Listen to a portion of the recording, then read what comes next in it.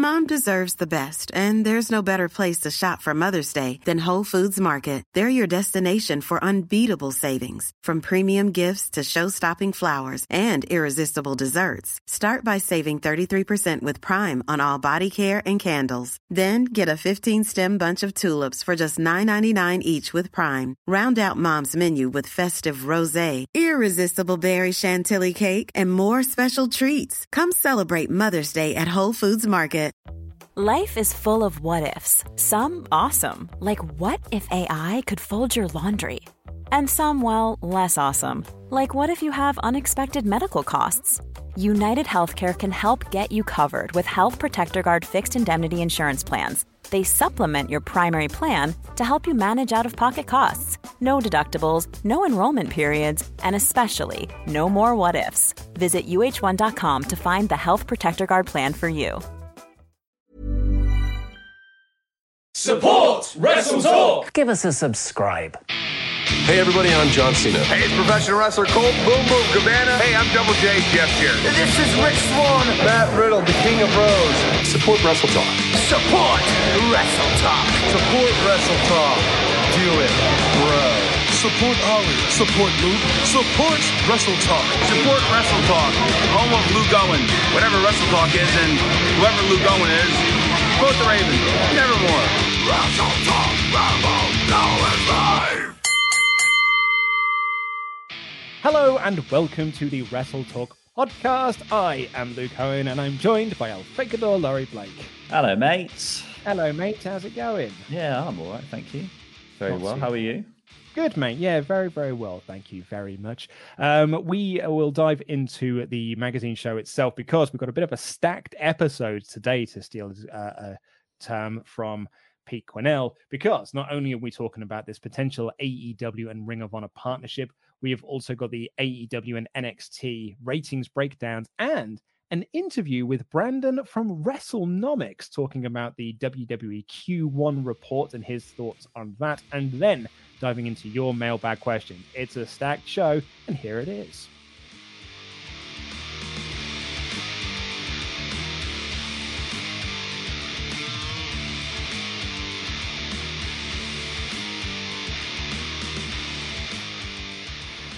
Let's talk about this AEW versus ROH potential, because Marty Scurll was on Ring of Honor's podcast this week. So this is the official Ring of Honor podcast, where he was asked about a potential working relationship between Ring of Honor and AEW. Now, Marty Scurll declined to join AEW back in December last year. The report is he was originally going to be revealed as the leader of the Dark Order on that December 18th show, I think it was, or so. Like it was like a late December show. It was like the last live show they had of the year, and he decided to stay with Ring of Honor instead and become almost like the head guy. He was sort of like head of creative and sort of like now effectively running the joint, and since then has been doing some work to rebuild the relationship between Ring of Honor and New Japan and things like that. And it has come up every now and again, this potential of Ring of Honor and AEW working together. This is what he had to say. Yeah, I don't see why not. It would have to be a matter of timing and a matter of just where it would benefit both companies. But like I said, I have an amazing relationship with the Young Bucks, especially. I talk to them on a regular basis. I have a pretty good relationship with Tony Khan. And I think both parties are definitely willing to work with each other. It's just a matter of timing, I guess, like when it would be suitable to do so. So it's definitely something I wouldn't rule out for sure. I'm not saying anything will happen. I'm just saying I wouldn't rule it out. There's no reason why we wouldn't. The timing needs to be correct. It needs to be a fitting situation for us to work together. I'd personally like to see it happen at some point. Mm-hmm. Yeah,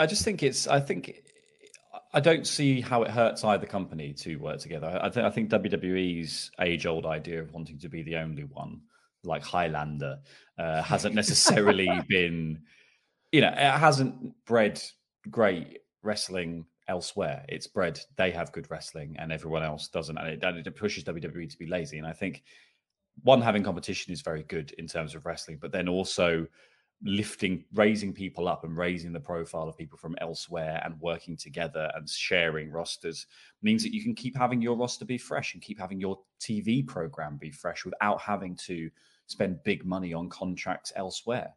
And that's the thing, is like AEW, for all the benefits they're offering people, they've got to entice them in with a contract. They've got to entice them in with a load of benefits, and then put them on the TV program. But like this way, at least if you're working with Ring of Honor, you could probably just take their guys. Ring of Honor are paying them, and it's probably a quid pro quo. Yes, squid pro row. Squid whoa. It's one of those kind of things. But like, I mean, it's probably just a direct trade, isn't it? You could just go, well, you can have Cody for a week, and we'll have Marty, and then you get to this point where you can just easily freshen up your TV program and your show for people without necessarily having to splash the cash and try to get exclusive contracts with people. I think it's a great idea. Ollie and I have talked previously about the idea that you could almost use Ring of Honor as a place to develop some of the younger talent that they've got on board that they can't dedicate all the TV time to. I'm thinking people like Private Party, who have spent TV time trying to get over and trying to create stars out of them. But there's only so much TV time. And with AEW not having a house show loop where you can sort of develop these people and get them in front of crowds, you have to rely on that TV time. Or you could send them to Ring of Honor for a couple of months and just have them work the ROH house show loops. It benefits ROH because they're getting some AEW talent who are on TV or have been on TV to try and draw some interest back into those and try and build back up their crowd attendance that unfortunately they have lost since the Bucks and Cody et al. Left. Well, they've lost all of it since COVID-19, but as has everyone. But I guess I would say in most of these situations, it's a better deal for Ring of Honor than it is for other people, because I think they're in the trickier situation of needing to regrow and rebuild, and they're probably quite desperate to get their hands on people that they used to have who were their big draws. They were their big ticket sellers. So I think it's definitely a good thing for Ring of Honor, but I would also make the argument that it is good for AEW. Like you said, you can send people down there and they can do a house show loop. And I also think this idea that I don't think AEW and Ring of Honor are in competition in the same way, and in the same way, I don't necessarily think AEW and NXT are in competition. I don't think the shows are comparable. That like one is WWE's developmental brand and one is the top brand of its brand. AEW's realistically trying to compete with Raw and SmackDown. Yeah. I think like Dynamite, that's really where it sits in the world of wrestling. And obviously it doesn't pull the figures that SmackDown and Raw pull, but they have years and years and years on AEW to rely on. But I think AEW sits somewhere in that sort of middle bit. So it is the top product for wrestling that isn't WWE. So I don't think they have anything to worry about from Ring of Honor or having a deal with Ring of Honor or having deals with New Japan, having any of these things. And probably having the Ring of Honor deal for AEW is going to open the doors with New Japan, which is, something that I'm sure Kenny Omega wants specifically. Yeah. And he said as much, and Jericho has said that he would like to as well, and the forbidden door, as it were. And not only that, but it also then expands out because Ring of Honor have got relationships over here in the UK with Rev Pro, so that then opens up the door for AEW to also have relationships with some of these UK companies like Rev Pro, like WrestleGate, like NG Dub, and just and sort of like start to expand out to a UK base, which is something that Tony Khan has said that he has got big plans for. He's the sort of three areas they're looking for initially are the US, Canada, and the UK. Tony Khan being, of British descent. So he is British, actually, isn't he? The family certainly is. Probably. I don't know. Probably. I think they just don't Fulham. And they own Fulham, so therefore... probably British. I don't know. But so people will tell us in the comments and then call us idiots for not knowing.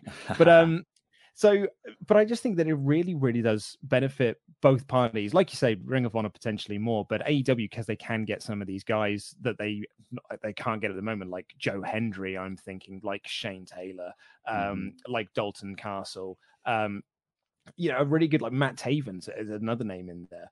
And it's also, you could then potentially build to a supercard show, which is something that I'd imagine Cody would be very interested in because that's what his dad would often sort of book, is those sort of like fantasy supercard things of doing a, say for All Out 3, it's not just All Out 3, it's All Out AEW versus Ring of Honor. And All it's Out just of Honor. All Out. There you go. Perfect. Yeah. All Out of Honor. And it's dream matches between those. So you could then have the Young Bucks versus whoever, or, and you just essentially build up these matches. You could have ROH champion versus AEW champion, and build a super card show. And I think that would be really, really cool. The other side of this, which I think is very much, this is coming from our very much wrestling bubble, is that a relationship between Ring of Honor and AEW is cool to us as wrestling fans who know both companies, but to a wider context, do people really give an S? Like, the sort of the white, like your Joe Blow WWE fan who just knows WWE, do they care that AEW and Ring of Honor are going to do a supercard show? No, and I think that's do you know what? Like, I also probably wouldn't even call it a supercard. I wouldn't pitch it as that. I just don't think like it would work. But I would, I would build it around the names on it and book one really big match and build the whole show around that match and call it something. Give it a name like Worlds Collide, but don't spend time entertaining the notion that. Having to explain that, it's AEW versus Ring of Honor. Just let both promotions promote it their own way as a shared show. But I don't think you're not going to entice anyone from WWE who's already made up their mind that they don't like AEW with the addition of Ring of Honor, because do you know what? Like, aside from Marty, AEW already has all the big indie guys who were the ones that everyone rallied to when they were like, we need to take down WWE, we need to do this, that, and the other. AEW is already the safe harbor for people who've just left WWE, like your Matt Hardys, your Brody Lees, potentially your Zack Ryders. I think unless people are going to follow one specific person from WWE to there, I think we've had like the kind of the cap of people for the minute who are actually going to make the transition. And I don't think a supercard show with Ring of Honor is really going to sway people. Well, let's dive into the ratings for this week's AEW and NXT. It was another win for AEW, but not a massive one. It was 693,000 viewers for AEW Dynamite, which is down 5% from last week. Good news was the 18 to 49 demo was up 8% from the previous week, which is the best number in the category since March. And NXT, it drew 637,000 viewers. So down in terms of AEW, but also down 4.2%. It's the lowest number for NXT since April 1st, and it fell out of the top 50 shows for the terms of the demo ratings of the 18 to 49 with a 0.16, which is down 11% from last week. However, you've got to imagine that both shows are going to be looking to get good numbers next week because AEW is going live and they've announced some big matches on there. Kenny Omega and Matt Hardy versus Jericho and Sammy Guevara being just one of those matches. And NXT have got a big show themselves. They're effectively doing another little mini takeover because you've got Cole versus Velveteen Dream for the title and Charlotte Flair versus Io Shirai for the NXT Women's Championship. Oh, yeah. Give me that directly to my veins. I think it's just they're just hard to watch, aren't they? Wrestling shows without crowds, they're just they just are quite difficult to get into on that same level. Like I don't think anyone ever really clocked how much call and response there was in wrestling to that degree of like it is a very tough watch to just be like get into it on that same level when people are just sort of walking around the ring and you can hear every single like filler insult that they've written through. They've said they're saying each other. Come on, then, is that all you've got? It's a shame because I thought NXT this week was really good. I don't know what AEW was like. I haven't watched it, but I'm sure it was fine. It was really good, actually. I'm sure it was fine to good. It is a shame because I think both companies are in certain scenarios definitely like trying their hardest in the places where they traditionally, in WWE's case, in the place where they traditionally tried quite hard, NXT, not Raw or SmackDown. But I think people are doing their best, and it's a shame that people with viewers who have more time have sort of abandoned it for now. And I guess we'll go back once we all go back to normal.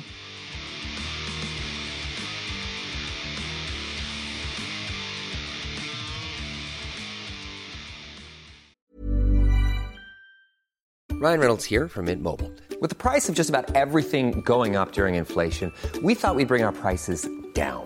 So to help us, we brought in a reverse auctioneer, which is apparently a thing. Mint Mobile Unlimited Premium Wireless. How to get 30, 30, bit to get 30, bit to get 20, 20, 20, bit to get 20, 20, bit to get 15, 15, 15, 15, just $15 a month? Sold! Give it a try at mintmobile.com/switch. $45 up front for 3 months plus taxes and fees. Promo rate for new customers for limited time. Unlimited more than 40 gigabytes per month. Slows full terms at mintmobile.com.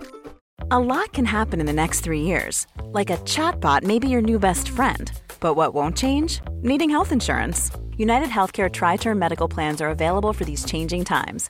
Underwritten by Golden Rule Insurance Company, they offer budget-friendly, flexible coverage for people who are in between jobs or missed open enrollment. The plans last nearly 3 years in some states, with access to a nationwide network of doctors and hospitals. So for whatever tomorrow brings, United Healthcare Tri-Term Medical Plans may be for you. Learn more at uh1.com.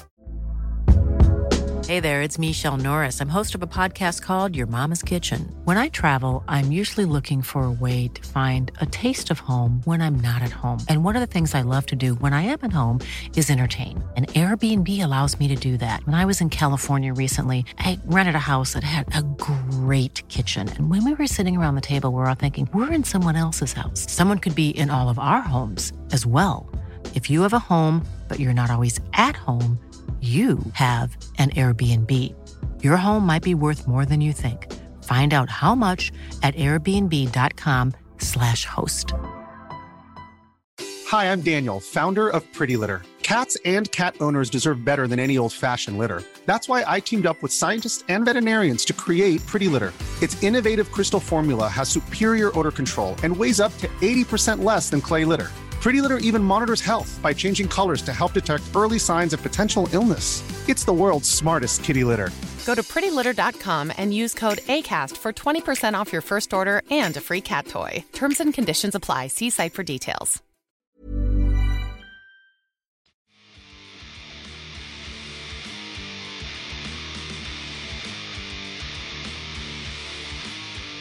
We often get a lot of feedback on this show about ratings and whether or not they really matter, to us as wrestling fans. So I posed the question to Brandon from WrestleNomics to how important ratings are to WWE and therefore to their investors. So we're going to cut to that interview right now. And we're also going to have a chat with him about his thoughts on the quarterly, the Q1 report that came out, his sort of big takeaway.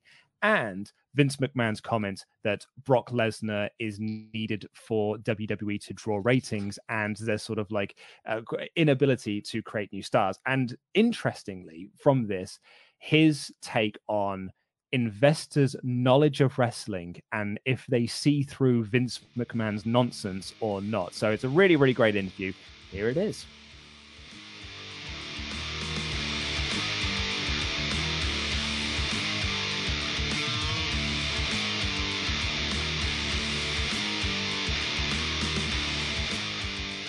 It is. They're important. They are. It's a subject that comes up, and I would say most calls. It came up on Thursday.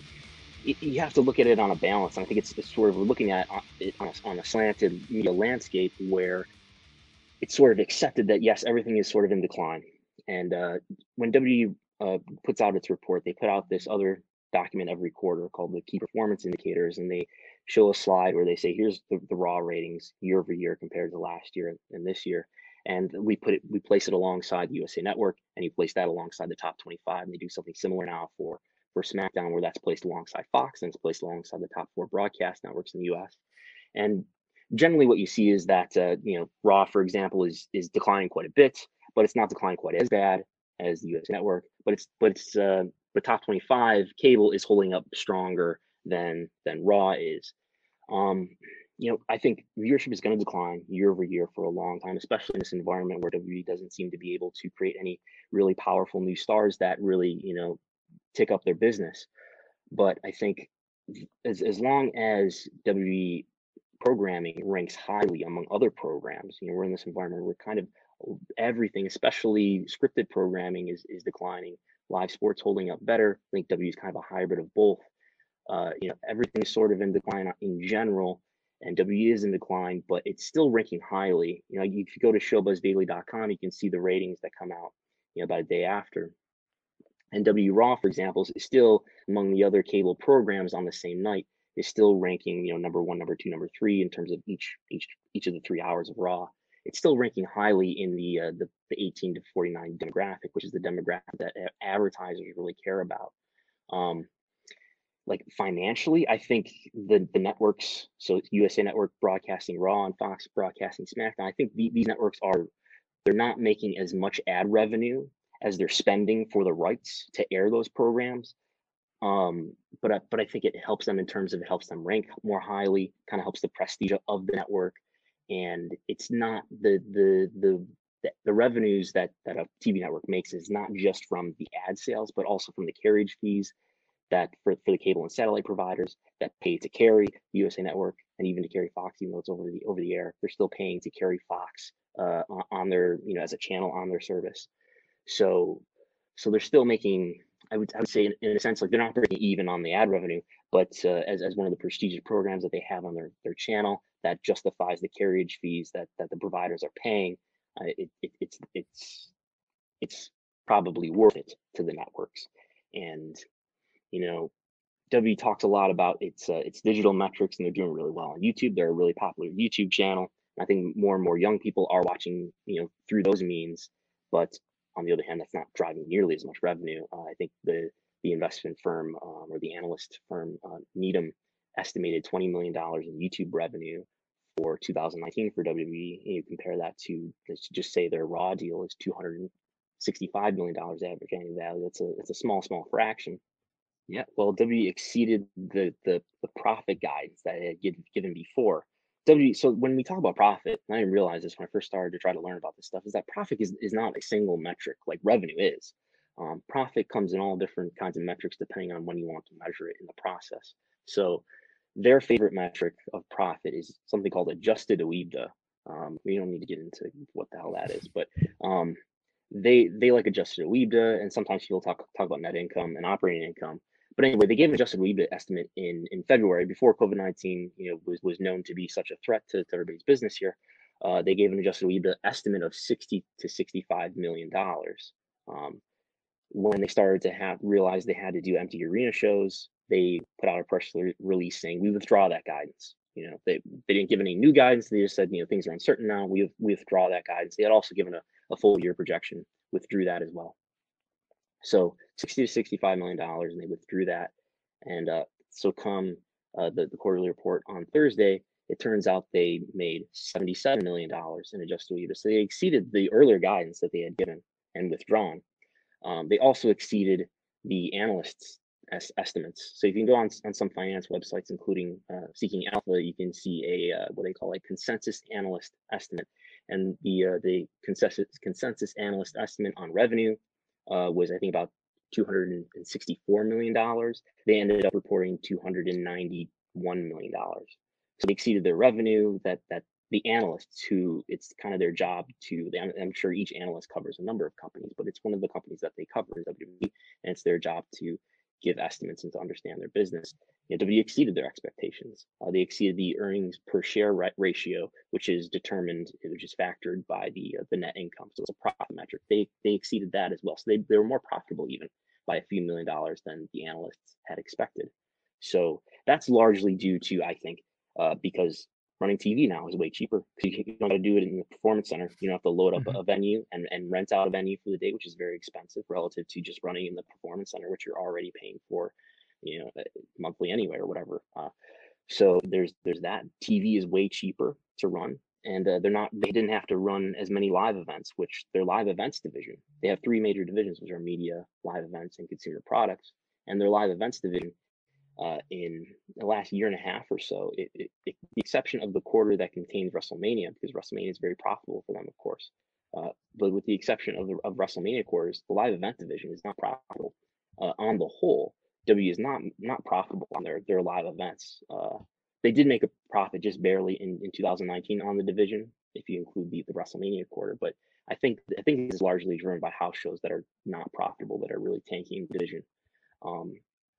So they had to cancel 18 events in Q1 between January and March, but that's largely just the second half of March.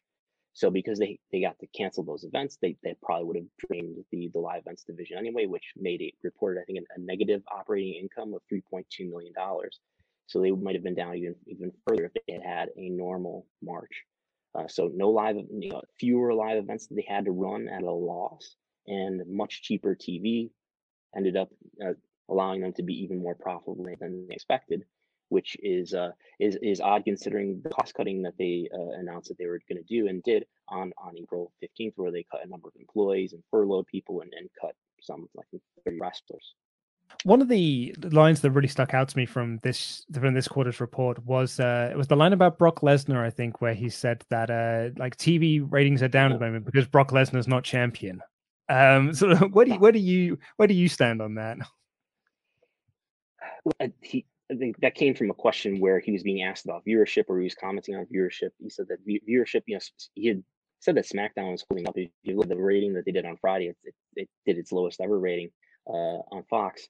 But anyway, his explanation was that SmackDown was holding up fine. It may have been holding up better in March, but Raw was declining, harder. And he said that was because they have a lot of new talent that they have to work on getting over. And they don't have Brock Lesnar now, which I don't think it means that Brock Lesnar is done for good, but that he's on his sabbaticals until he comes back in F5 someone. But we've got a new champion now, who didn't get to have a name. Drew McIntyre didn't get to have a name on the conference call. But I don't know.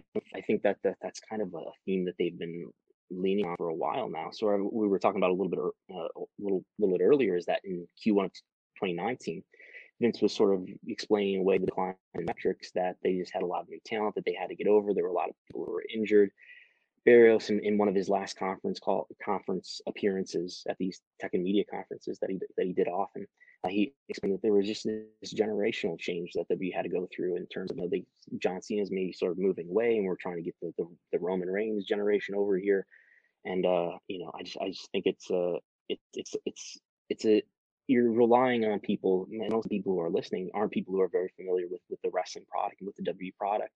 And I think there's just a lack of understanding. I think the investor community and the media business community that pays attention to WWE, they have a great deal of understanding about all these external aspects of the business. They understand, they understand, businesses like Netflix, and they understand how streaming works and how subscribers work. They have a great understanding of, they probably have MBAs and stuff, but I don't think that they necessarily understand the product in that, wrestling for its entire history has had its peaks and valleys based on when it had big stars and when it didn't. And WWE has been trying to, or at least hasn't been able to replace John Cena since he started to fade out as a regular. As far as being a full-timer, since about 2015 was the last year that he really did a full schedule. And the further we get in time, the more distance we get from that time when he was a full-timer and he was WWE's top star, the more that we see all these metrics sort of fall one by one. And I think we're going to continue to see popularity decline gradually, slightly over the years, until Vince McMahon is no longer the head of creative for WWE. Which paradoxically kind of, I think Vince McMahon could be the CEO conceivably. This will never happen, but plausibly he could be the CEO and not be the head of creative, and let someone like Paul Levesque or Paul Heyman or whoever be the head of creative. But I think the stock market and the investors and the analysts have kind of a limited enough understanding to really believe that Vince has to be in control of this company, and if Vince were to die, the stock would plummet quite a bit, at least in the short term, because people really believe that Vince is the founder and Vince has been in charge of this since 1982, and that would lead to a great deal of uncertainty, if he were to pass away or become incapacitated. So it's not as if the investment community is like eager to push this idea that Vince should step aside in terms of at least the creative aspects. I don't think there's much distinction for the general investment community as far as maybe he should step aside, at least in my opinion, in terms of being the head of creative, but sure, still be in charge of the company and still make big decisions, be the CEO, still be involved in media partnerships and things like that. but it's not something that necessarily the investment community understands. That's actually a really interesting point, because this has been brought up a lot in like the feedback that we've had whenever we talk about the investors calls and the quarterly financials. In the comments do say is like, can investors not sort of like not see through like some of the tactics that he's done? We spoke about earlier about, you bring Heyman and Bischoff in because you've got some metrics down in one quarter, and then they don't quite bounce back, so you get rid of Bischoff to be like, oh well, we've now got rid of this problem who wasn't really fixing this thing. So like, do investors not see through the things that they say, and they are just quite happy to sort of follow this cult of McMahon and be like, well, as long as he's there, things will bounce back and they'll be fine? Yeah, well, I think again they see him as the founder. He's the person who makes this thing work, and he's the person who has dominated the industry for at least the last 20 years.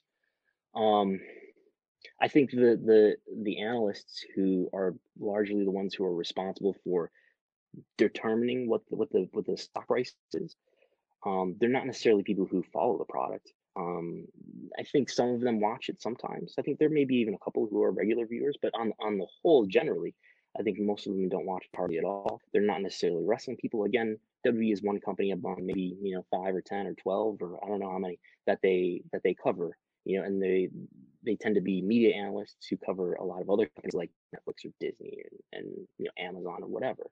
So it's not as if it's their sole focus all day is covering and understanding WWE. And maybe in a year or two they won't even be covering this company anymore. They'll be on to other things. So I don't think there's a great understanding of like the wrestling business and the idea that what's the quality of the product. I don't think there's any frame of reference there. I think there's any frame of reference. There's a little bit of discussion sometimes around star development and how long does it take to build one of these stars. But I think they kind of accept the answer. And on the other hand, their main concern is trying to understand what is this company worth? What's this company going to generate in terms of revenue, in terms of profit metrics?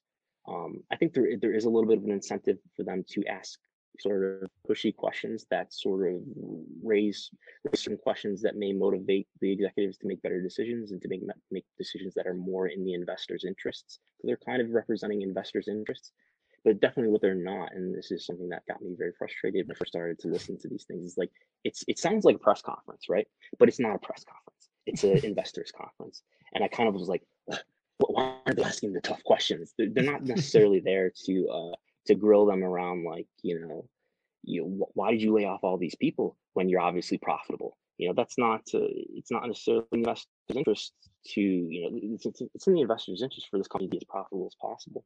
So, it's not necessarily, in their interest to ask about, why do you lay off all these people when you obviously didn't need to, at least financially didn't need to lay all these people off. But, that's not their job. Okay, so we kind of talked about this quarter. We talked briefly about WrestleMania featuring into the next one. But what are your predictions for the next quarterly reports? Well, it's going to be a more complicated report in that the losses related to WrestleMania not happening in Tampa Bay will be there. I think WWE will still be profitable in Q2. They basically said as much. Frank Riddick, who's the interim CFO in place of Barrios for now, he said that based on the cost cutting that they've done, they should still be profitable, even though they lost out on all the money they would have made from a normal WrestleMania. I think we'll see W Network subscribers continue to be down slightly, but I think we'll see, TV rights will still be there. There's some question in the further future about whether or not they're going to be able to do another Saudi event. They made it clear on Thursday that Vince had said even if they can't do a Saudi event before the end of the year, they'll tack it on to the end of this year. So maybe they'll do, they do 2 a year, maybe they'll do 3 in 1 year, or maybe this becomes, instead of a 10-year deal, a 10.5-year deal. So eventually that money will go to WWE. I think it'll continue to be a profitable company. We probably won't see normal live events, I would guess, through the end of June, which is when that period ends. So we'll continue to see live events off the board, and we'll continue to see venue merchandise off the board. But again, not running live events helps the profitability of WWE, at least not running house shows does. And I don't think the venue merch sales that they lose, except for the money that is lost on the whole in live events, again, though WrestleMania being there would have made that division profitable. But they're going to avoid losing someone on house shows in Q2 by not running house shows. At the same time, they'll get large TV rights fees, and TV will be more profitable per episode because it's going to be so much cheaper to continue running it out of the performance.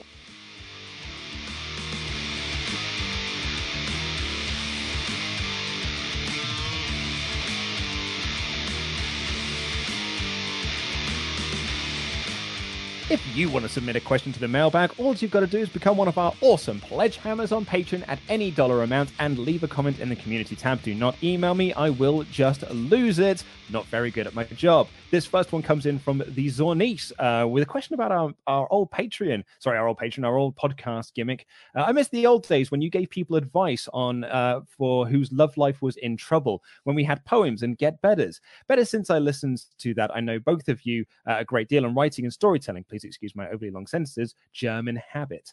We stopped doing the agony arts gimmick on the podcast because it started off to be like, we would just give you bad advice. You would send in a query about your love life, and we would just give some fairly bad advice on that. And then people started sending in genuine issues, and we didn't really know how to handle that. So we just started to advise them to do other things. So, pass them on to actual professionals. Mm-hmm. So maybe at some point we could bring it back. But his question is, what is an anti-hero? You had a self-proclaimed anti-hero on No Rolls Barred, and yesterday Ollie mentioned an anti-hero, so I'm curious as to what an anti-hero is. Well, I guess in the case of the Denimatrix, the self-proclaimed anti-hero, it was someone who's just a bit gross. Just happy to make everyone else bleed and choke them out. I guess like a traditional anti-hero is somebody who is thrust into the role of protagonist, normally despite wanting to be there. I think usual anti-heroes normally have some sort of selfish motivations for their heroics, and a sort of laissez-faire attitude to law and the wider public, and that somehow makes you root for them because they're kind of cool. I think Stone Cold Steve Austin is a great example of the anti-hero because there wasn't a hell of a lot of I'm necessarily doing this for the fans. It was more, I have this problem with management that I don't like, and I don't like authority figures. So I'm going to swear at everyone and break all the rules, and that's going to make me a hero. It definitely, I think they definitely became much more popular more recently. In much more recent history, anti-heroes sort of had that big resurgence, didn't they? Of people got annoyed at the notion of government oversight and all of these things. So this is when heroes who didn't conform became much more popular, whereas before it was definitely daring do and I'm doing it for my country, etc. Yeah, it's not like Captain America is a hero. The Punisher is an anti-hero because the Punisher, his method of justice is killing people, which is wrong. But you're also sort of rooting for him because he is going up against the bad guys, even though what he is doing is wrong. It's why the relationship between him and Daredevil has always been one of my favorite things in comics, because you've literally got a guy that represents law in Daredevil and sort of doing the right thing, and the Punisher who wants to kill people, and the sort of the conflict between the two of them. So I would always point to the Punisher as my ideal person to point and say that is what an anti-hero is. Dalton Sizemore, just curious about what you think of this idea. What if AEW did the Evolution Randy Orton storyline with Sammy Guevara and the Inner Circle? Tension is teased over time between Jericho and Sammy, and then finally, Sammy wins the AEW Championship. It's at this moment of celebration, out of jealousy, Jericho instructs the Inner Circle to turn on him. You could even have Sammy on Hager's shoulders when the turn happens. Just a thought. Hope you have a great day. Thank you, Dalton. You certainly could do. I think you break out Sammy as that sort of the big baby face from that group. I wouldn't do it the exact same way as the Evolution turn, because that will just bring the comparison of that's literally carbon. That's literally, yeah. And also the Evolution turn wasn't wonderful for Randy Orton. Randy Orton's not a natural baby face. Well, they turned him heel a couple of months later. Exactly. Turned babyface, didn't get over. Triple H beat him a month later, and then by WrestleMania that year, he was already a heel again. So, for as good as that Evolution moment was, they ballsed it up dramatically following it. Well, and that's the thing. I kind of think Sammy Guevara suits being a heel more. I don't know. Like I get he has a baby face. But I actually think I think that might be a bit overbearing. Like Flippy Kid with cute face is a face. Like I don't know. I feel like Flippy Kid with cute face is a knob jockey heel. That's much better. Isn't that Kid Flips? Yeah, that's Kid Flips. My boy. I could certainly see them doing, because I think Sammy does have a babyface run in him. It's not like MJF or like The Miz, who I consider to be forever heels. Even when like The Miz was a babyface last year, I was like, yeah, but you will be a heel again because you are a forever heel. But I think that Sammy is one of those people that could work babyface, and I'd be interested to see that, certainly between Sammy and Jericho, because they've got their Le Sex Gods, companionship between them. I think that'd be really awesome. Simon Gange, now that the Good Brothers are released from WWE, is Anderson being killed in the Boneyard match officially kayfabe? Considering how eager they seem to be returned to New Japan, I doubt WWE will want to Sarah Logan the situation with them, so they probably won't ever be mentioned on WWE TV again. Now, the last time we saw Anderson, he was on the roof that exploded. I'd love to hear your joke response to this. Much love to the Beardy Boys. I do genuinely think they'll just be like, he's dead. I mean, we've not even seen AJ, and AJ's still with the company, so he's mourning. He's buried, isn't he? Yeah, that's exactly it, isn't it? He's buried. Anderson's dead. Like Undertaker's taking names. Maybe What happened to their little Dark Order collective of lads they had in cloaks? Will we ever learn who they were? The shack didn't fall down, did it? No, the roof just exploded. Fine. Yeah. So they're all, I don't know where they went, actually. They just disappeared halfway through the match, like phantoms. Exactly. Very strange match.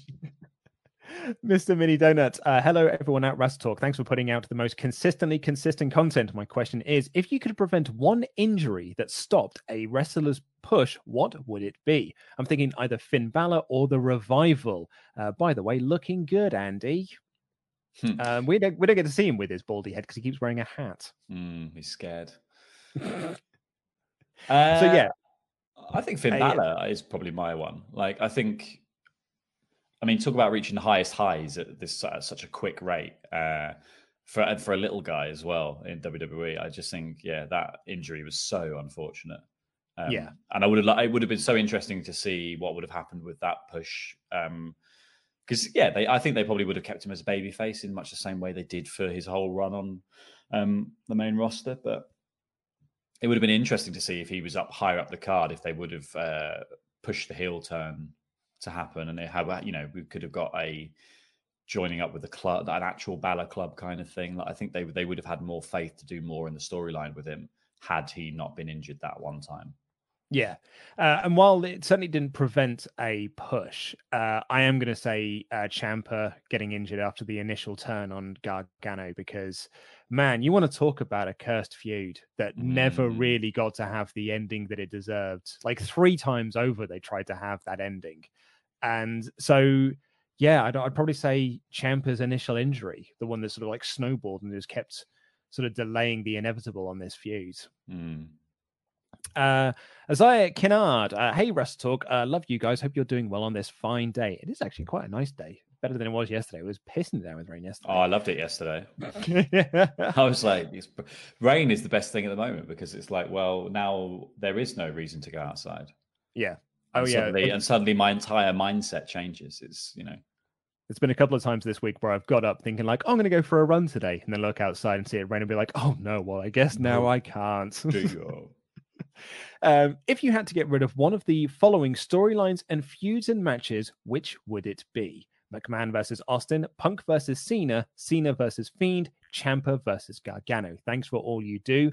I'm going to dive in initially on this one. I'm going to say Cena versus Fiend, because the build to it was fine, apart from that early bump in the road with the Fiend randomly. Cena saying, I'm not having a match at Mania, and then the Fiend coming out and being like, but I've pointed. Cena being like, well, okay, I guess. And the match was great, but I'm not going to take Cena versus Fiend Firefly Funhouse over everything between McMahon and Austin, the whole Money in the Bank 2011 or the Ciampa Gargano feud. Yeah, I think also because you could come back to Cena versus the Fiend. I think you could also easily have made John Cena the big boss that the Fiend is after. You know, like that could have been the final match in that feud.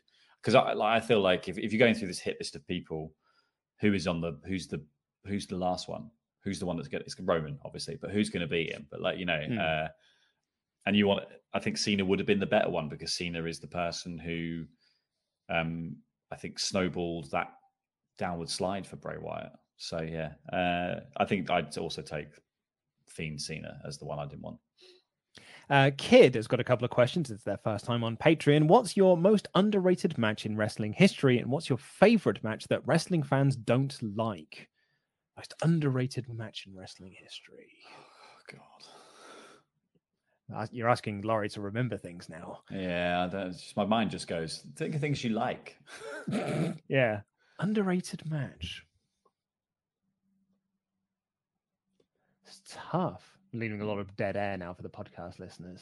So I've got to try and think out loud. I'm trying to think of what like an underrated match is, because usually the matches that I like are the matches that everyone else likes. And like favorite match that wrestling fans don't like. I mean, it depends on what wrestling fan that is, because versus the Miz. Well, yeah, but also there were people that really liked that. I mean, there were some that didn't. But then, you know, that's you're asking essentially that there is only one match that I liked and no one else did. And, you know, I could certainly say that I think a lot of Kenny Omega stuff that he did in DDT was very, very funny. But Jim Cornette would have a very different opinion on that. Well, yeah, I guess that's it. Yeah. Who's your archetypical wrestling fan is probably the answer. It probably is someone who likes Jim Cornette's way of thinking. It's got to be with T-shirt. So I guess anything with Joey Ryan and Candice LeRae. Yeah. Wearing their T-shirts that say "Release the Snyder Cut." Yeah. Lorenzo Haynes. Luke, do you honestly think WrestleMania 26 is the worst of all time? I never thought it was bad until I listened to your review, and then I started to think, OMG, is it? It's the first WrestleMania I watched live, so I kind of have a special connection with it, but I feel like WrestleMania 27 is way worse than 26. Yeah, when I say that WrestleMania 26 is the worst of all time, I am being quite hyperbolic about that. I certainly think it's the blandest WrestleMania of all time, because outside of that Michaels Undertaker match, it's quite a boring show. And even the Michaels Undertaker match from the year previous was better. And while I don't think it's the worst WrestleMania, I think it has the worst WrestleMania match of all time between Vince and Brett, because that is the biggest opened goal a wrestling company has ever had into the history of this wonderful sport. And they missed it by spectacularly missed it. Like they ballsed that up with unbelievable results. Unbelievable. Like the fact that Vince went into that match with the intention of turning himself babyface is just incredible in hindsight. So yeah. So while I don't think it's the worst, I do think that's the worst match. Alex Kirkman. Do you guys think that you can do a better job creating storylines for WWE than their current roster? Like, seriously, I have no experience in such things, but I'm quite creative, and I can hand on heart 100% honestly say I believe I can do a better job creating storylines for WWE. Listening to your extra podcast just highlights that storylines currently are lackluster or non-existent. Also, why don't you guys do other extra podcast reviewing pay-per-views you actually want to watch that don't get picked? For example, Backlash 2000. If you love it, Luke, it won't get picked. Just do it. I guarantee the SWAF Nation would be very appreciative. Anyway, mask up, stay home, keep your distance, and most importantly, rock and roll. It's from Kirky. No, I don't think I could book better storylines for WWE. And even if I thought I could, that doesn't really matter, because there's a voice at the top that could just say no. And that's really it. So it's less a case of can you book better storylines, it's can you convince Vince McMahon that you have got a better storyline and get him to like it. Yeah, I'm sure the people they have there have pitched and have written and have worked on better storylines that haven't made TV. I think that's the key. Is like I don't think I could do a better job. I just think that the people who are there to do that job should probably be allowed to do that job, and a totalitarian pensioner shouldn't be the one turning around having the final say. Maybe, I don't know. The biker Judah Sexton. Hello, Rest Talk gang. I just watched the Triple H and Lemmy interview on the WWE Network. Just wondering, are you guys fans of Motorhead? Also, what's your favorite Triple H moment? I'll get that off the bat at the moment. I'm not a fan of Motorhead. My sister-in-law's boyfriend is a huge Motorhead fan. He's got like a Motorhead tattoo and everything. And we have had just several conversations where I've been like, yeah, I think they're fine. I think they're broadly fine. Ace of Spades is a great song. The song that's at the start of Airheads, great song. But I can't listen to a full album of it. It's not for me, unfortunately. Well, the thing is, if you like Ace of Spades, you like all Motorhead songs.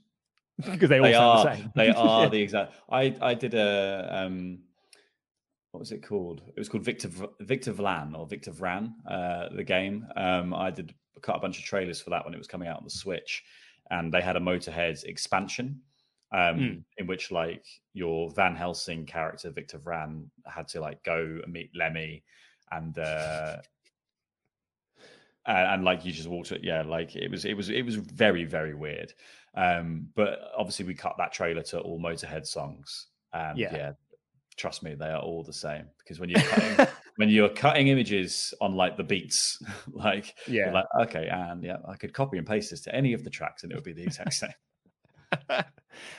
So favorite Triple H moment, it's his selling of the reveal of Cactus Jack in January of 2000, when Mankind comes out and says, I'm not ready to face you at the Royal Rumble, but I know a guy, and I think you know. I was like, but I think you know the guy. Takes off his jacket, takes off the master reveal, the Cactus Jack T-shirt. His name is Cactus Jack. Triple H's selling of that moment got over Cactus Jack to a huge degree, and made you think there's no way Triple H is walking out of Royal Rumble as champion at Royal Rumble 2000. The guy is so good at making that. I just love that moment. And yeah, so I think that is probably my favorite Triple H moment, which is technically it's a Mankind moment. Well, but that's the thing. I think I think Triple H's best moments are usually putting someone else over and doing something for someone else, and it's usually because he's so. I think, despite having dropped the aristocrat gimmick, he's still got that sort of pompous air to him, and I think that does make it really work when someone gets better with him. I was watching a clip yesterday because. You'll find out. But it's when Tajiri, he's taunting Tajiri, and Tajiri just pops up and mists him in the face. And Triple H's selling of taking the mist is really, really good. I think he's not underrated, but he's definitely probably has done a lot of work to put people over, despite the reign of terror. Yeah, and the awful 2006 DX run, which was just like, I know we got some viewers who were kids when they watched it and thought it was funny, but guys, rewatch it. It's not. It's very, very bad. Highland Abe, I hope you've got the document open in front of you, Laurie, because there's a picture in here for you to have a look at. But Highland Abe, question for Luke and his pop culture bias. Can you settle an argument for me? My wife thinks that the name of our new puppy is too dark. I've decided to call her Megatron, or for my wife's benefit, Meg. Do you think this is suitable? Love the work you guys do with the laughter you bring to these trying times. Lots of love from Highland Abe, the shores of Loch Ness. P.S. Picture it didn't happen. Here's Megatron, and there's a picture on the next page of the little puppy. This is a very cute puppy. I think Megatron's a fine name. Do you know what? Me and my wife have talked about, if we ever do get a pet, be that a cat or a dog, we would call it Megatron.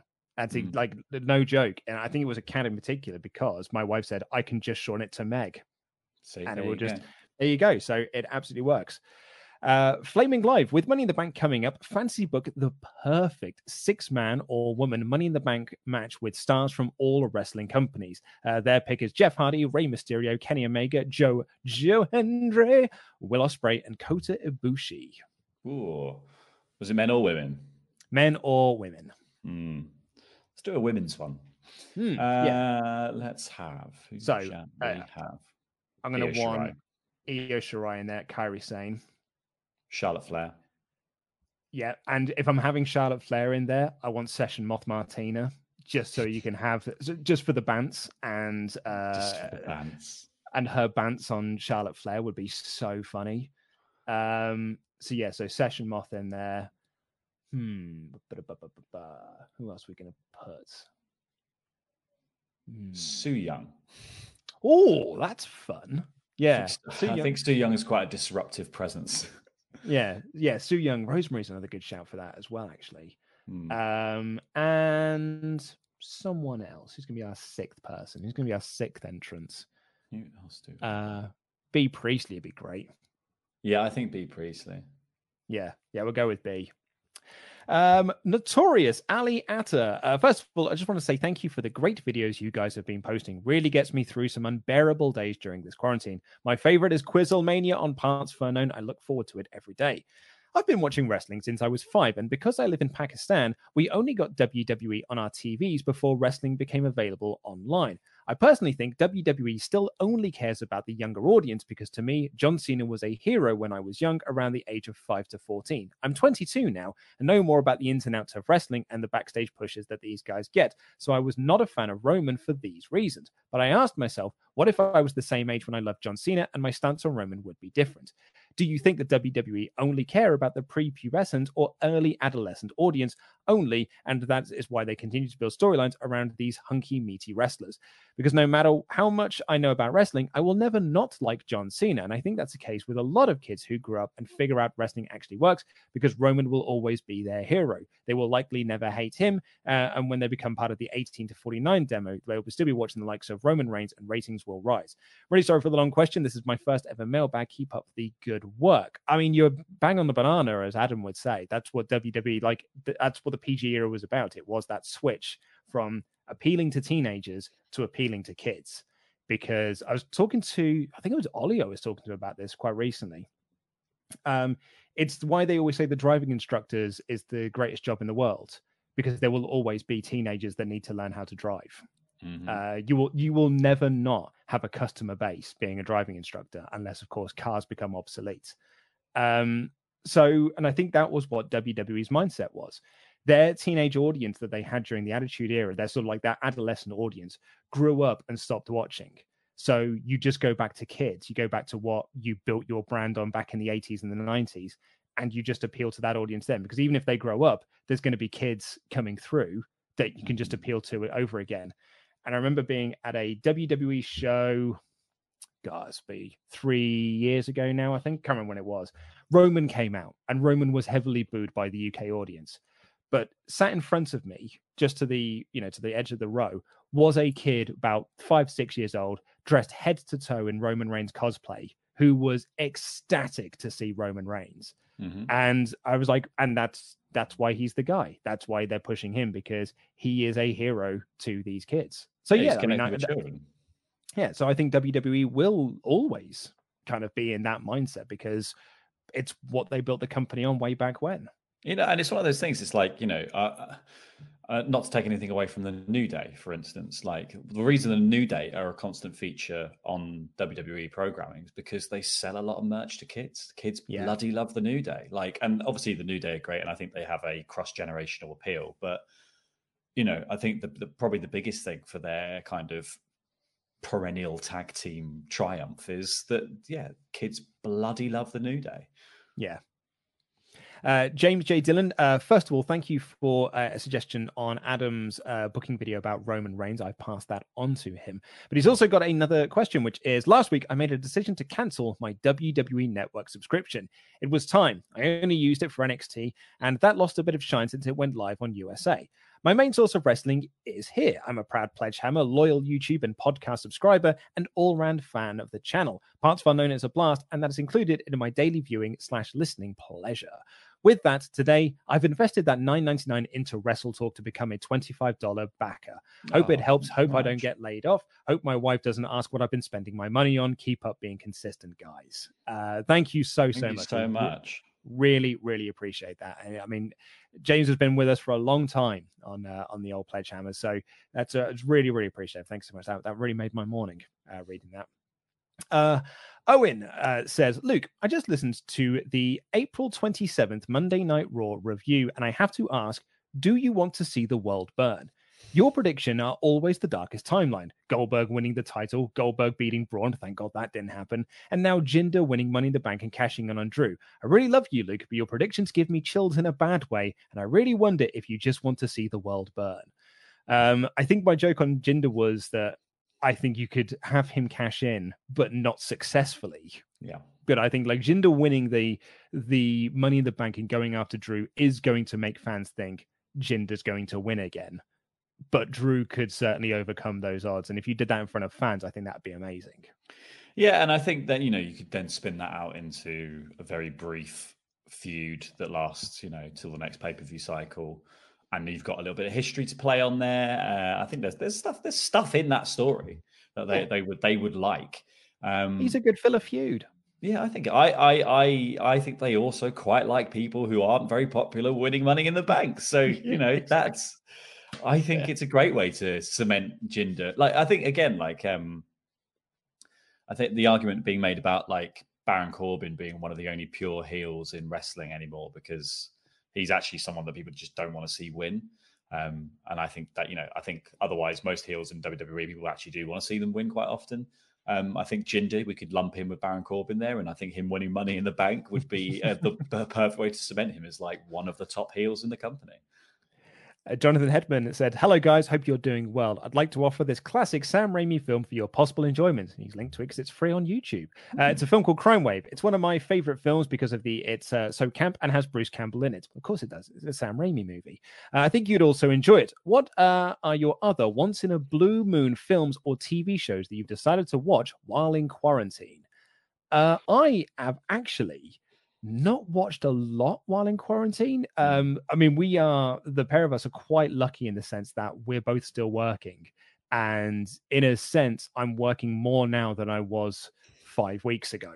And between that and playing D&D and doing my own podcast outside of work hours and Quizzlemania on Wednesday nights, my wife and I, we watched MasterChef and Great British Menu, but we haven't dived into a new show. Like, we started to watch the Purge TV series, and we've watched the first sort of 4 or 5 episodes of that. But that's about it. We haven't had time to really dive into something yet. I've been watching a lot of new stuff. I've not gone back and watched anything old that I have watched before. What did I watch the other night? My brain's fried. It just doesn't work. It just can't remember. I can't remember anything. I can't remember. I watched something on Disney Plus. I don't know. I can't remember what it was. Yeah. We did actually watch Mandalorian, maybe. I don't know. We did watch the first phase of the MCU with the intention of doing more of it. And then, as it turns out, I own Iron Man 3 on Blu-ray, but actually I only have a case. The disc is not there. It's just disappeared in some move or something or other. I only have the case for Iron Man 3 on Blu-ray. I don't have Disney Plus, and it's not on any other streaming service, and I'm not bloody paying for it to rent it. So that's really just halted our MCU rewatching. Get Disney Plus. It's so good. Dylan from Cork, happy Friday, guys. I'm paying 80 quid a month for Virgin, mate. I need to get rid of that first. Dylan from Cork, happy Friday, guys. I've never been one for American football, but I gave the XFL a go after its relaunch. It was okay. I just didn't connect with the sport like I do wrestling or for association football, soccer for our North American friends. However, it did get me thinking. If the XFL had been a success on either of its 2 stints, do you think Vince would have tried to rival other sporting markets such as the NHL, MLB, or even MLS to make an American alternative to the Premier League? I'm writing this hours before Quizzlemania, so I'd just like to congratulate Luke on his hypothetical victory. And if you don't win, don't worry, you're still my favorite. Well, thanks, Dylan. I did not win. I came third. I won out of the Wrestle Talk team. That's the way I'm looking at it. That's a low bar.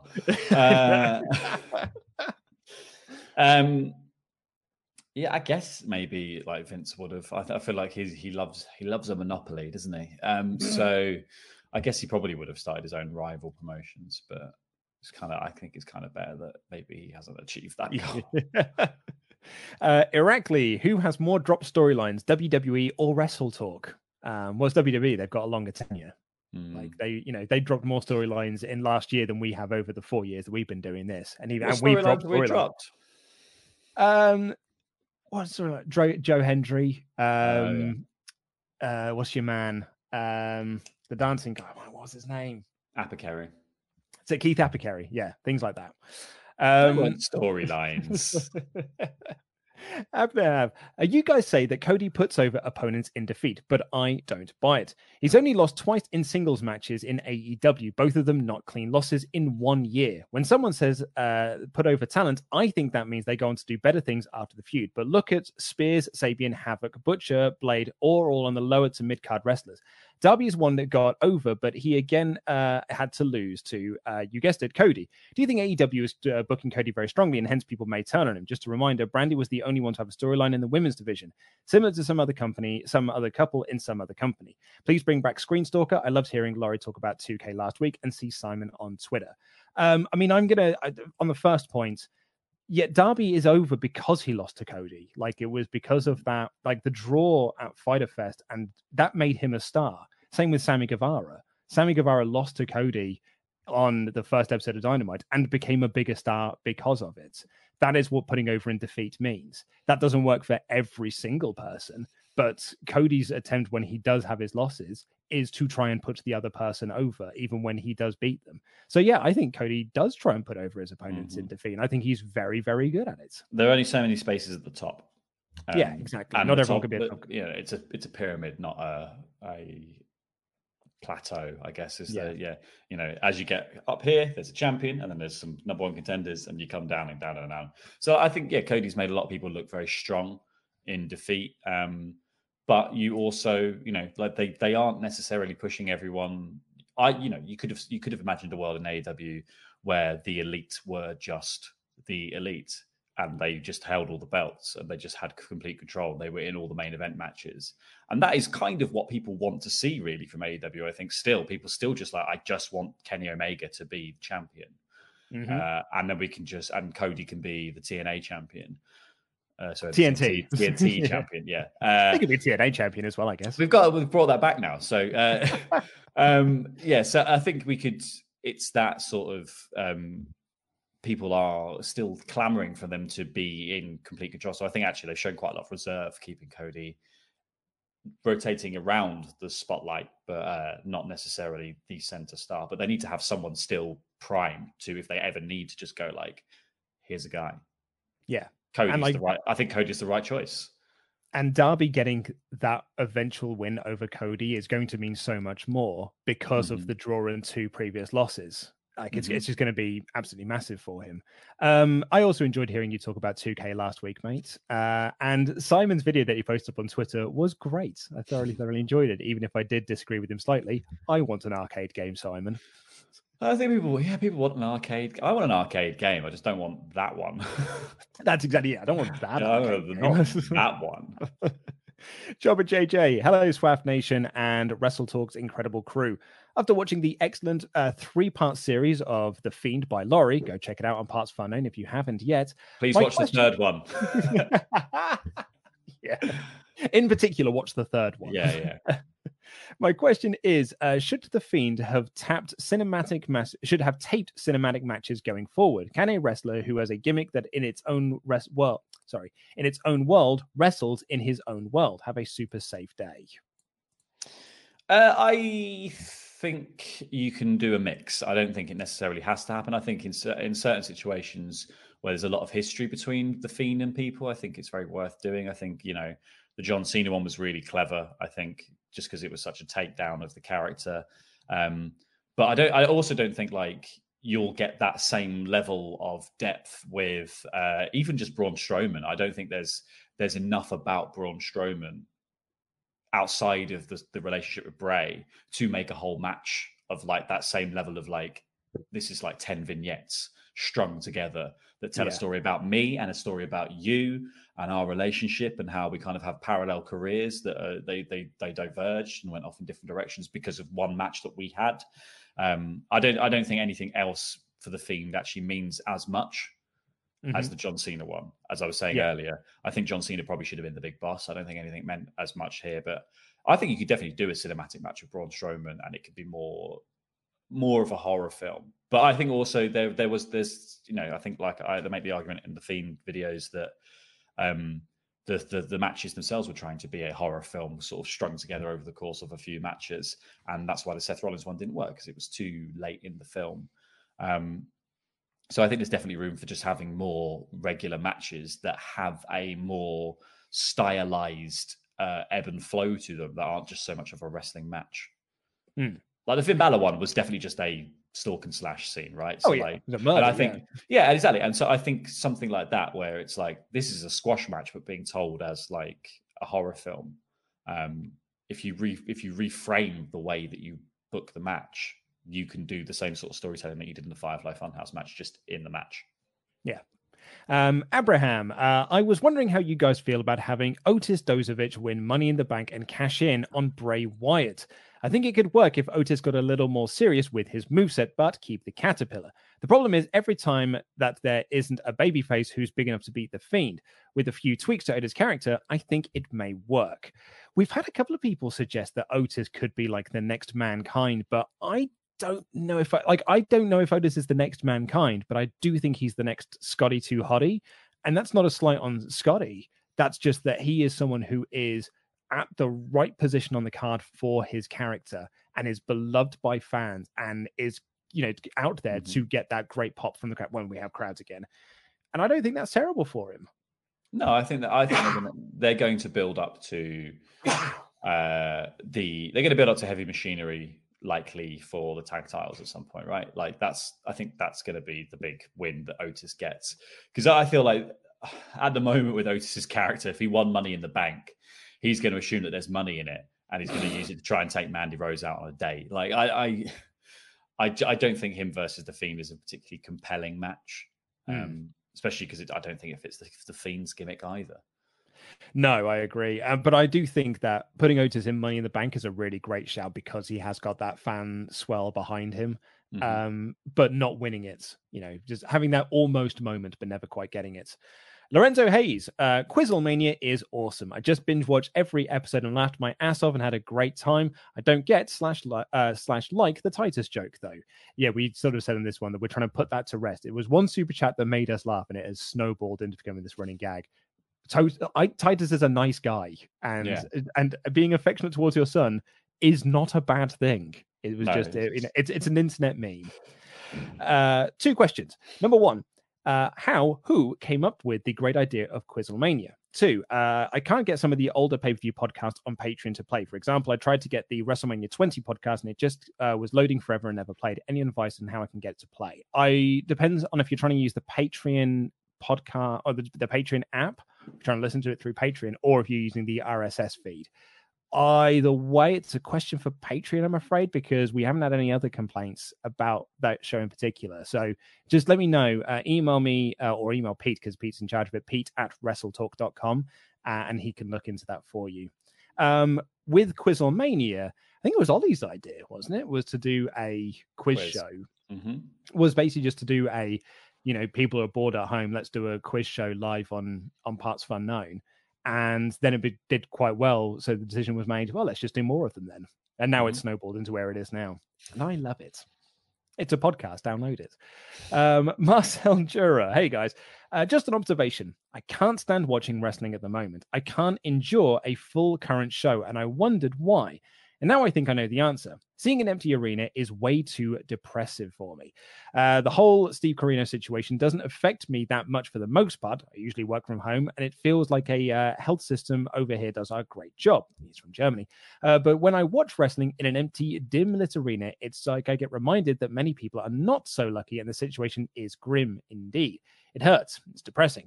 So I'm happy that you guys are watching wrestling, because if it wasn't for your podcast, I wouldn't know what's going on. Hope you don't find it too depressing as I do. What's your take on this? Thank you and keep safe. Oh, and don't forget, Drew is a jerk who killed someone's pet, and Titus O'Neil kissed his son on the lips. Titus is a nice guy. So, he did kiss his son on the lips, though. So, yeah, like it is a grim situation. I haven't had do you know what's funny though is that I've had so many friends text me being like, man, you must be out of work at the moment because there's no wrestling on. And then I have to text them back being like, oh no, like unlike any other sport in the world, wrestling is still going ahead.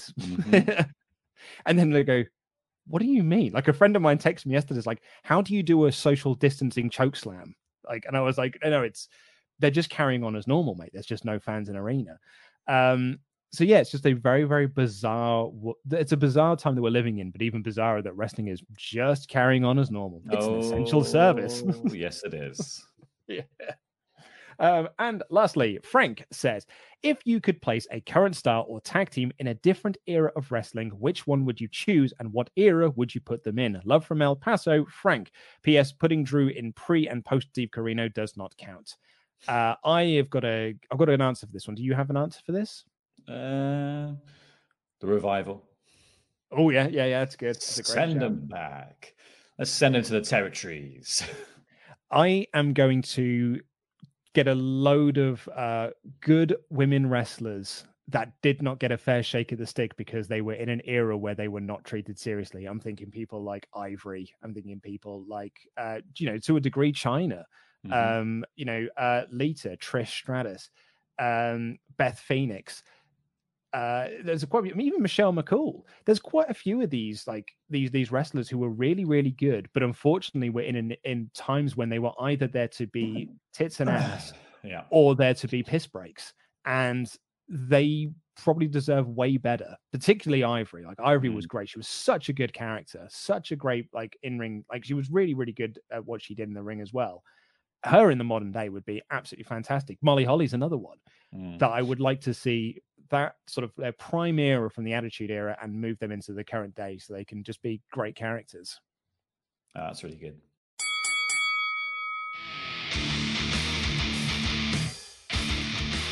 So since we've been in this Steve Corino lockdown, obviously we see each other every day regardless because, we work together. But we also see each other on a Friday evening because our friends get together to do a weekly quiz. And the weekly quiz has been quite standard question answer stuff. When my wife and I hosted, we did a couple of games, but predominantly it's been question and answer stuff.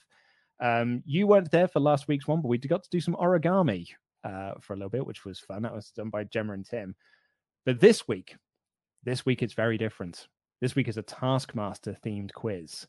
And we have been set tasks by our Taskmasters, one of which was to create a 60-second film, or, recreate a 60-second movie scene using only the stuff that is in our house. How have you found that? I mean, I didn't do it. We did a bunch of film things for a quiz that my missus ran the other week, so we'd already filmed a bunch of film scenes, so I just sent one of those. Oh, nice. It's not very good. I didn't want quiz homework. I've got quiz burnout. I'm sorry. I don't like, not to be a Grinch about it. I am the quiz Grinch. I don't care. Don't speak too loudly. The quiz police will come after you. Well, that's it, isn't it? There's quiz police. I'm the quiz Grinch. Whatever. My wife and I we filmed ours just before Quizlemania on Wednesday, and we're pretty proud of it. My wife worked quite hard on the costume that she created, and we've also got the task to put the most surprising thing under a mug to be revealed when the quiz starts, which we spent probably far too long on last night as well. So I'll be honest, I know you're quiz Grinch and all this, but I am dead excited. Good. Have you got much else on for the weekend? I'm gonna play some Pokemon with my brother. See if I beat him for the first time ever last weekend. So that's the highlight of my life. So I'm gonna play some Pokemon with him on Saturday, and then nothing really. Just a bit of R&R. Ooh, lovely, a bit of R&R. Yeah. Well, I guess it's all we can do is R&R at the moment, so that's it, isn't it?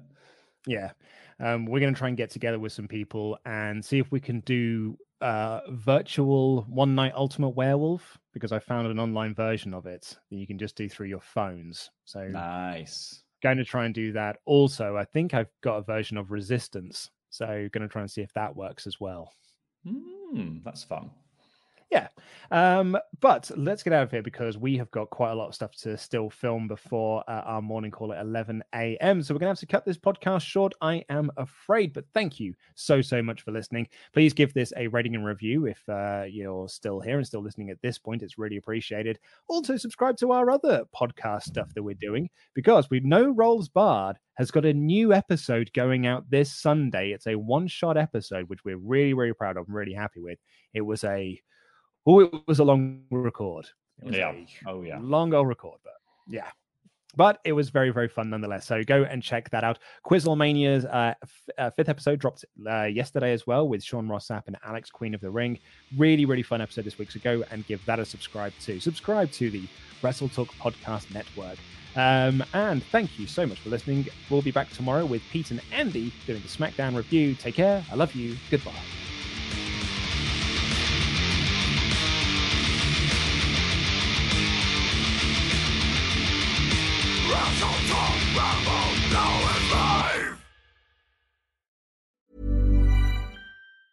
Mom deserves the best, and there's no better place to shop for Mother's Day than Whole Foods Market. They're your destination for unbeatable savings, from premium gifts to show-stopping flowers and irresistible desserts. Start by saving 33% with Prime on all body care and candles. Then get a 15-stem bunch of tulips for just $9.99 each with Prime. Round out Mom's menu with festive rosé, irresistible berry chantilly cake, and more special treats. Come celebrate Mother's Day at Whole Foods Market. Hi, I'm Daniel, founder of Pretty Litter. Cats and cat owners deserve better than any old-fashioned litter. That's why I teamed up with scientists and veterinarians to create Pretty Litter. Its innovative crystal formula has superior odor control and weighs up to 80% less than clay litter. Pretty Litter even monitors health by changing colors to help detect early signs of potential illness. It's the world's smartest kitty litter. Go to prettylitter.com and use code ACAST for 20% off your first order and a free cat toy. Terms and conditions apply. See site for details. Mom deserves the best, and there's no better place to shop for Mother's Day than Whole Foods Market. They're your destination for unbeatable savings, from premium gifts to show-stopping flowers and irresistible desserts. Start by saving 33% with Prime on all body care and candles. Then get a 15-stem bunch of tulips for just $9.99 each with Prime. Round out Mom's menu with festive rosé, irresistible berry chantilly cake, and more special treats. Come celebrate Mother's Day at Whole Foods Market.